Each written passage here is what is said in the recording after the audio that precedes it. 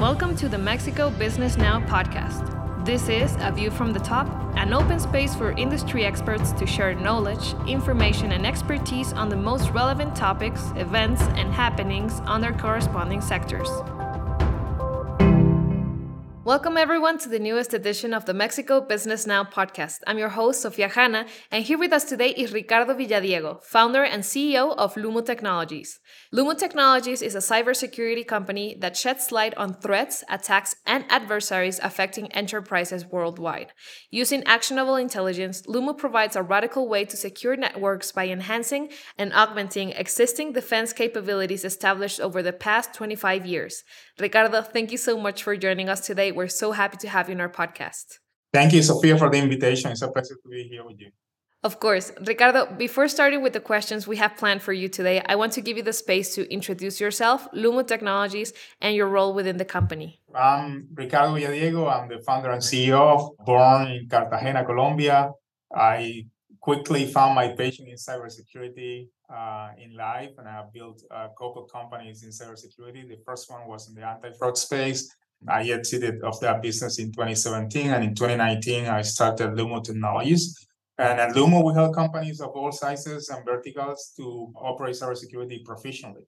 In a world where cybersecurity is one of the main concerns of companies, and attacks are spreading increasingly higher speed, affecting companies of all sizes across all continents and across all verticals. So we're very passionate about what we're doing at Lumo, Sophia. Perfect, Ricardo. And could you tell me a little about yourself as well? Sure. Like I said, was born in Cartagena, Colombia, studied electronic engineer in Bogota. And after that, I started working for Unisys Corporation, helping, this is probably late 90s or mid 90s, helping the ATM machines of the time to speak TCP/IP. And that's where I founded that the banks were going to put electronic transactions over that protocol, which was an insecure protocol. Bad things were going to happen, and that was exactly what occurred. My journey took me to work for Internet Security Systems, one of the large companies in cybersecurity. This is now early 2000s.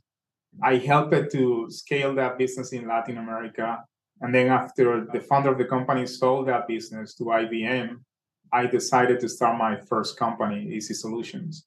And with Easy Solutions, we were helping banks to fight back online fraud. And I had this crazy vision that from Latin America, we were going to build a global leader in fraud prevention, right? Something very crazy at the time. This is 2007.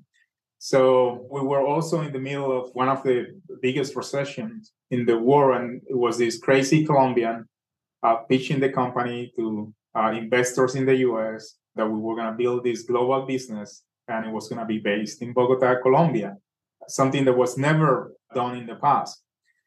I remember one of those investors that gave me the advice of raising the first round of the company in Latin America. So we raised about 3.2 million, was some of the companies that built what's called today Grupo Antioqueño de Medellín. So we started acquiring customers in Latin America to the point that the Gartner, one of the prominent industry analysts, recognized Lumo as one of the leaders in the anti-fraud space. And that's when a lot of investors in the US started to be interested about the story we were building at Lumo. And we finally got in 2013 an injection of 11 million to scale the company outside of Latam. And we started our presence in the US. A couple of years after 2015, we raised another 15 million to push the company towards Europe, Asia Pacific, and the Middle East. And that dream of building the global leader in electronic fraud prevention became a reality. In 2017, we were the global leader in electronic fraud prevention. We're servicing about 700 banks across the globe, protecting over 700 millions of users using these technologies. And then, there's a point where you identify that it's better to leave that child to someone that can take a better care of that. We sold the company in 2017. A couple of years after, my passion for solving problems in cybersecurity took me to build Lumo Technologies. Thank you for that introduction, Ricardo. Sounds like it's been quite a journey to get to where you are now, which will make our conversation very interesting.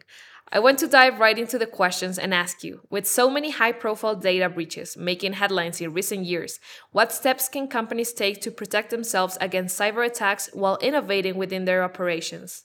I think cybersecurity has evolved, Sophia, in a mindset in which companies deploy tools that will defend them, and those tools are going to keep the adversary out today and in 1,000 years, right? And I think that the fact of what's happening today is that that is no longer true. You deploy defense tools, and those tools have to be adjusted the threat landscape that companies are facing.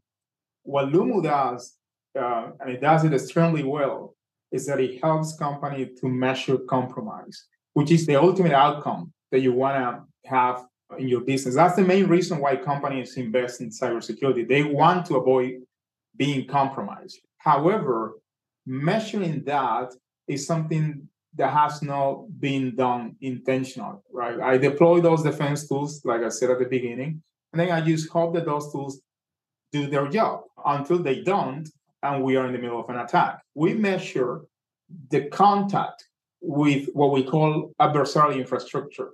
And if a network that we're protecting is in contact with adversarial infrastructure or threat actors, that's something that you don't want to see in the network. And then we illuminate, as we like to say, we illuminate those instances of contacts with threat actors so that the cybersecurity team can be decisive at stopping that behavior, and as a result, protect the company that they're defending. Now, I was also wanting to ask you, what are some of the most promising technologies or trends in the cybersecurity industry right now, in general, and how do you see this evolving in the future? Many trends, right? I think, the first thing that I like to say in cybersecurity is that there is a mindset shift that's required, right? That mindset shift in which I buy tools and those tools defend me today and in 1,000 years versus that mindset in which those tools have to be operated, those tools have to be orchestrated. There's some type of synchrony that we have to build among those tools to ensure that they continuously defend the organization efficiently. Now, what are some technologies that help us to do so? There's like a combination of three specific trends that are helping to make cybersecurity better today. Number one is cloud computing, right? And the prices around storing data in the cloud, those prices are going down significantly. So that helps today to make possible to ingest an unlimited amount of data and store that unlimited amount of data in the cloud. At the same time, the computing power that exists in the cloud help to analyze all that data with unlimited computing power. That is something that it didn't exist 10 years ago. The increase of bandwidth that connects the companies, regardless of where those companies are. Some of them are close to Patagonia in Argentina or in Alaska. And regardless of that location, we can get that data into a cloud server, analyze that data in seconds. And lastly, when you have data, unlimited computing power, you have the ability to deploy AI models that helps to identify anomaly behaviors among that data. Those three trends help today to solve the cybersecurity problem in a way that's more effectively. And we're discussing trends, but I think it is also important to point out that even with the attention on protecting companies from cybercrime, we are aware that there is an increasing trend of attacks. So, what do you see as the most pressing issues that cybersecurity companies will face in the coming years? I think the first one has to do with security leaders understanding the fact that there's no silver bullet. So you deploy these tools, and those tools have to be operated, and operation becomes the ultimate enabler to stop today threats and tomorrow threats. So the ability to build that proficiency around operating cybersecurity is truly what's going to help companies to win in the battle today and win in the battle in the future.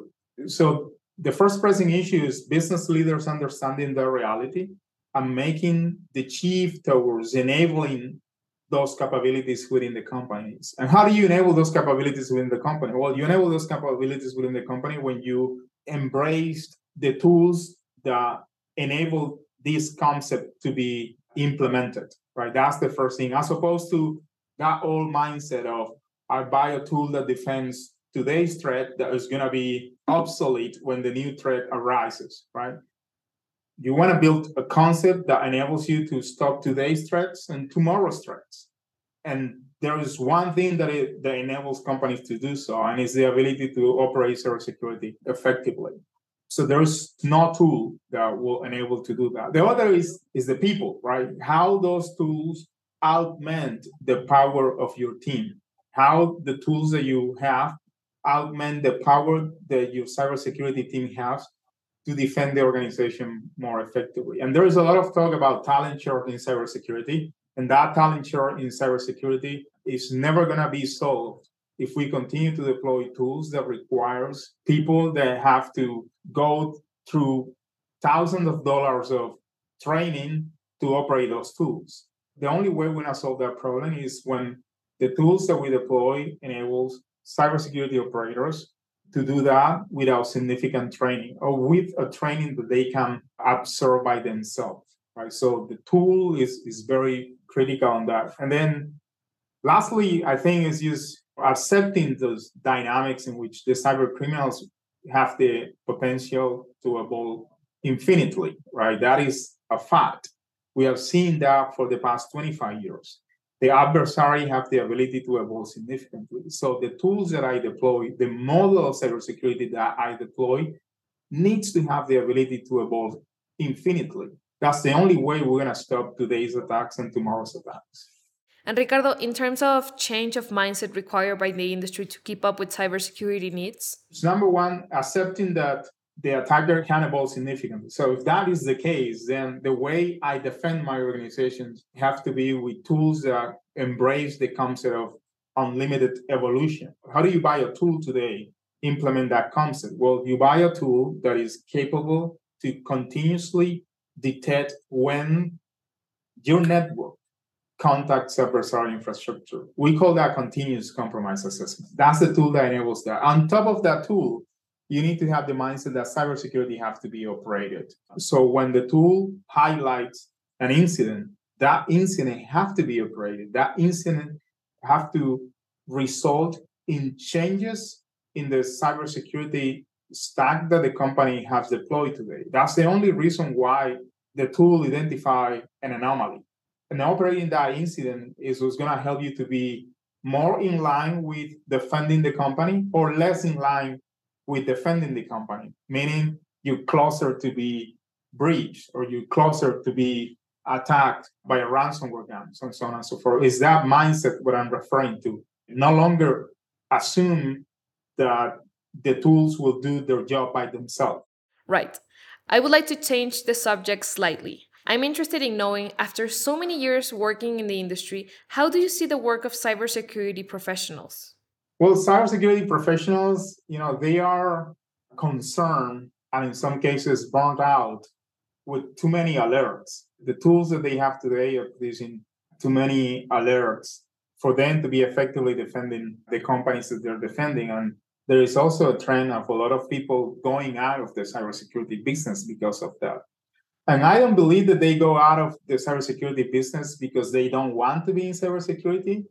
As a matter of fact, I think they love cybersecurity. I think they go out of the business because they don't feel they have the ability to defend the companies that they're protecting effectively. And that happens because they don't get the sponsorship of the management team of those companies to deploy tools that they need to do their job effectively. That's number one. I am an optimistic on that sense. I believe that more so now that the market is moving towards the need to change the mindset of cybersecurity operations, right? That's truly what we've seen today is that after 25 years of attacks, the market has realized that doing more of the same is not going to result in a different outcome. It has been like that in every aspect of life, right? If you want to get a different outcome, you have to do things differently. And that's what we see happening in cybersecurity. So I am an optimist in that sense. At the same time, I think there's been a lot of, when companies are breached, companies see that as something bad, right? And when you are fighting against an adversary, that can evolve significantly. So the chances that the adversary affect you are real. So it's not bad that companies are being breached. What is bad is that we're not learning from those breaches rapidly so that we can change and adjust the set of defenses and this cybersecurity model that help us to protect more companies more effectively. I think that's also one of the reasons why cybersecurity CISOs and cybersecurity analysts are leaving the market, is because they don't have the right tools. My management is not giving me the tools that I need to do my job better. And if something bad happens, it's going to be my fault. Even though I'm the one highlighting the problem, I'm the one requesting the tools.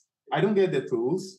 And still, I'm forced to defend these organizations, but I don't have the tools and I don't have the budget. So it's kind of what I see in the market today. But, cybersecurity analysts, I think they do a great job today.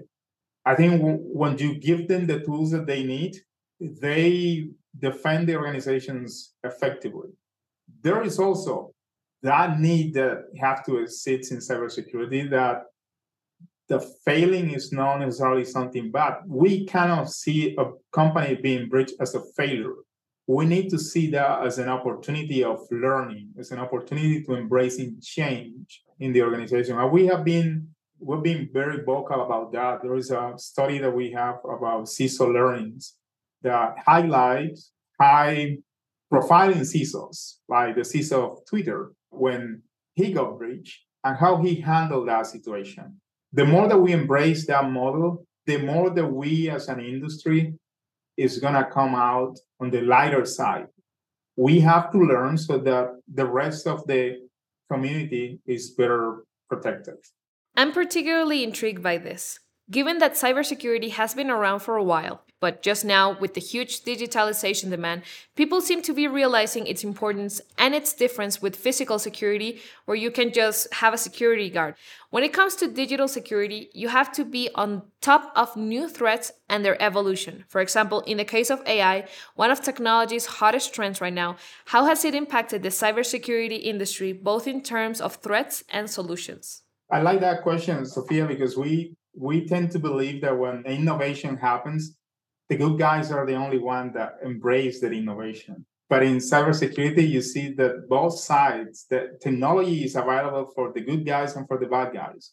So AI is great, and AI is creating significant transformation in the way we detect threats, and we highlight those threats to the companies. But at the same time, the bad guys are using that technology more so now with the generative AI that is helping cybersecurity guns to be more effective and crafting better attacks to the customer. So on the good side, AI is helping companies to detect better threats. I think with the effective use of Gen AI, we're going to be able to reduce the bar of the skill that is required for security analysts to jump into the industry. So the effective use of those technologies are going to be able to have more people being effectively a superstar in cybersecurity, something that requires a lot of training in the past. That is on the good side. On the bad side, definitely they are using AI tools today to test the attacks against the cybersecurity stack that companies have. So if I'm attacking company A and I know company A have a specific set of defenses, I want to make sure that the attack that I build using AI is able to bypass those cybersecurity tools that exist today. So that's something that's happening today. There's no doubt that 91% of the attacks are spread through email, simply through email. It is like that because in the cyberspace, there are no signs of danger. It's not like in the physical world where, if I go to one street, and I see the cars going fast, I stop until there are no cars so that I cross the street because there's no danger. In the cyberspace, it's not like that. So the email that you're responding today looks exactly the same as the 100 emails that you respond to your other colleagues.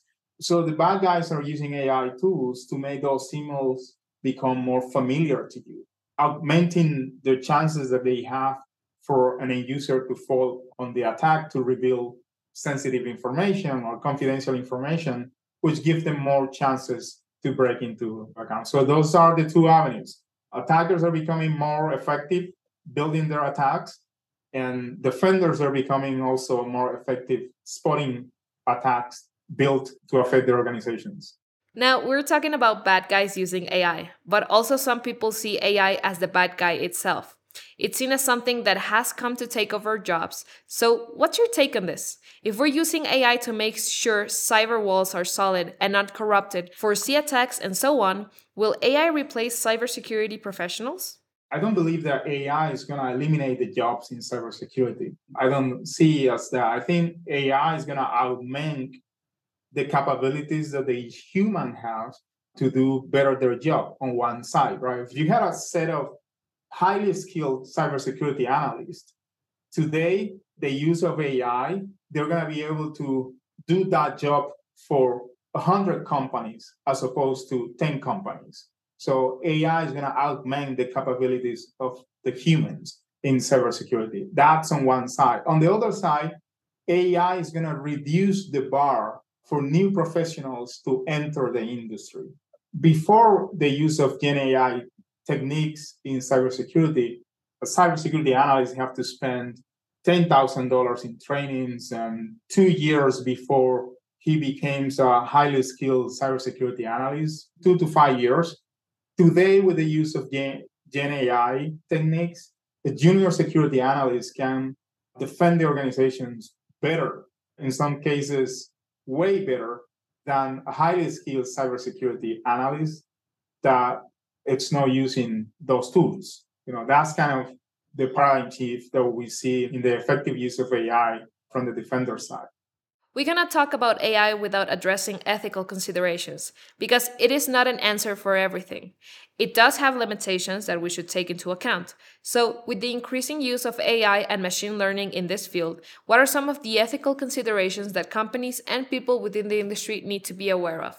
The first one, Sophia, has to do with the fact that AI can be used for good guys and for bad guys. So that's the first one. It's not that AI only exists for the good guys. It would be nice that way, right? But that's not the reality. That's the first ethical consideration that we have to be aware of, is that there's going to be AI-driven attack. In some cases, AI-driven attacks that we don't know yet how they're going to evolve, because that's how AI works. Now, on the other hand, you see that besides all the talking about, Gen AI being able to build high convincing stories that are fake, that's something that is happening. That will happen more. The use of large language models, or what the market is naming generative AI, they're going to build high convincing stories that are fake. That's going to happen more. And because that's going to happen more, phishing attacks, business email compromise attacks are going to rise with the use of AI. I think that's all expected. What is less expected is how using AI techniques, cyber criminals are going to be able to poison good AI techniques, right? Something that the market is labeling AI versus AI. So the AI that we, the good guys, are using have to defend and to detect potential poisoning attacks that will drop our AI models to make bad decisions. Like in a ransomware example, just to make the use of that word because it creates a lot of awareness. So a bad AI model can poison a good AI model so that the good AI model don't understand that it is being affected by a ransomware attack. That is something, those type of attacks are going to happen in the near future. And that's kind of what's more concerning from the use of AI. And when we include the ethical word into AI, it's scary because there are a lot of things that we don't know yet how they're going to evolve. How the bad guys are going to use AI to build traffic in the network that is going to be consumed for good AI models. and now become part of the pattern of the network that we're defending, so that when they create an attack using those traffic patterns are identified as normal behavior in those networks. Those are the type of things that we see are going to happen in the future in terms of the use of AI for the bad guys. Perfect, Ricardo. Thank you so much. I will now start closing our interview by asking about something I saw you published on your website. Which do you consider to be the ultimate missing link in cybersecurity? Well, selfishly, I have to tell you it's continuous compromise assessment, but I'm going to give you some context about that. And the context is the end result of the investment in cybersecurity is to avoid compromise. Yet, that's the one thing that companies are not measuring continuously and intentionally. So how is it possible that I'm going to improve something that I'm not measuring? That defies every purpose of good management across any process. There's no possibility that I can improve something that I'm not measuring. Lumu continuous compromise assessment enables companies to measure that state of compromise. Only by knowing that, you can improve your security posture.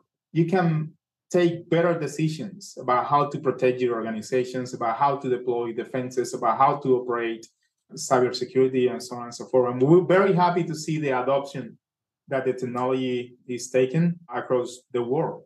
I really like the idea of the missing link. I think it is something many are looking for and that many seek to understand and measure.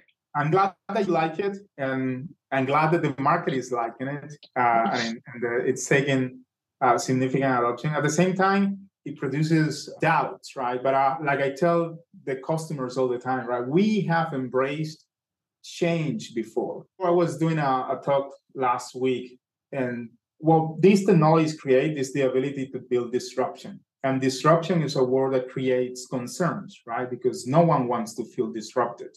Disruptive means change, and humans, we don't like change that much. However, we all have embraced change, right? We embrace change when Netflix disrupted Blockbuster, right? I don't believe anyone is trying to find a store to rent a movie, to watch that movie in their house, right? That doesn't happen today. That was a perfect example of disruption. We all go to our house, browse the movies and shows that Netflix is presenting to us, and we pick and choose that, and it's delivered instantaneously.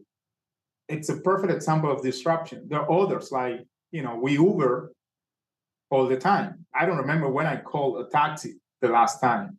That is another perfect example of disruption. Well, the same is happening in cybersecurity. These technologies are disrupting the way companies can operate cybersecurity, and they can do it simpler, more effectively, spending less money, and that creates doubts. Well, I'm glad that the market has identified that this technology is able to do that and that they can feel more secure, which is something that is even greater, right? It's the sense of security that companies feel when they have the ability to measure the state of compromise and respond in real time to that.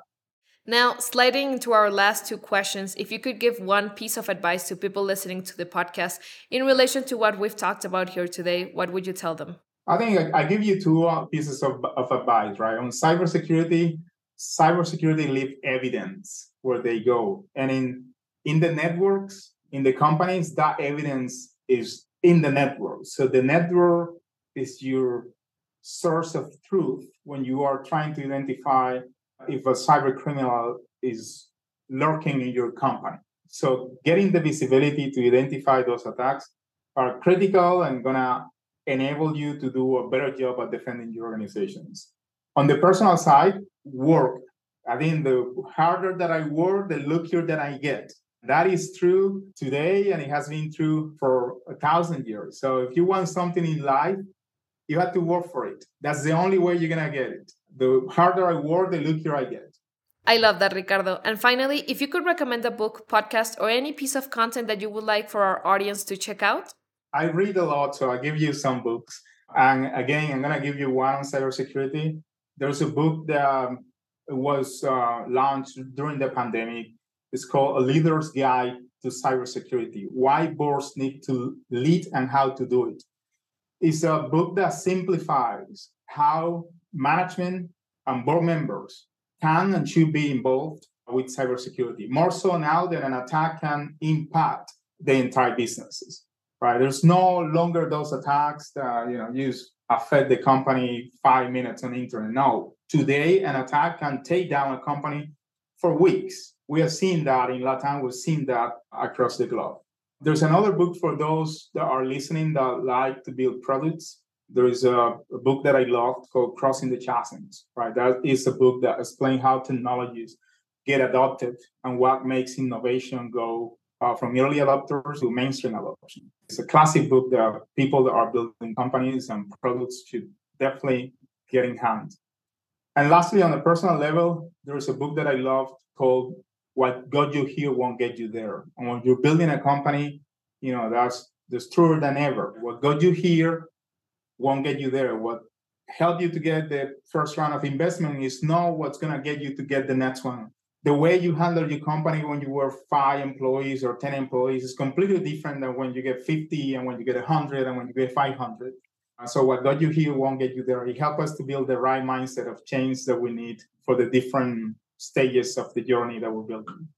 Again, thank you so much, Ricardo. Those were all of my questions, and I want to thank you for being here with us in the podcast and sharing your insights. Thanks for having me, Sophia. To everyone listening, go check out what Lumo Technologies is doing. Check out their social media, their LinkedIn, and their websites. Don't forget to follow us, leave a rating and a review on whichever streaming platform you're using to listen to this podcast. And if you want to learn more about Mexico's business ecosystem, don't miss out on our audio articles written by experts across all our industries. And we'll see you next Monday with a new View from the Top.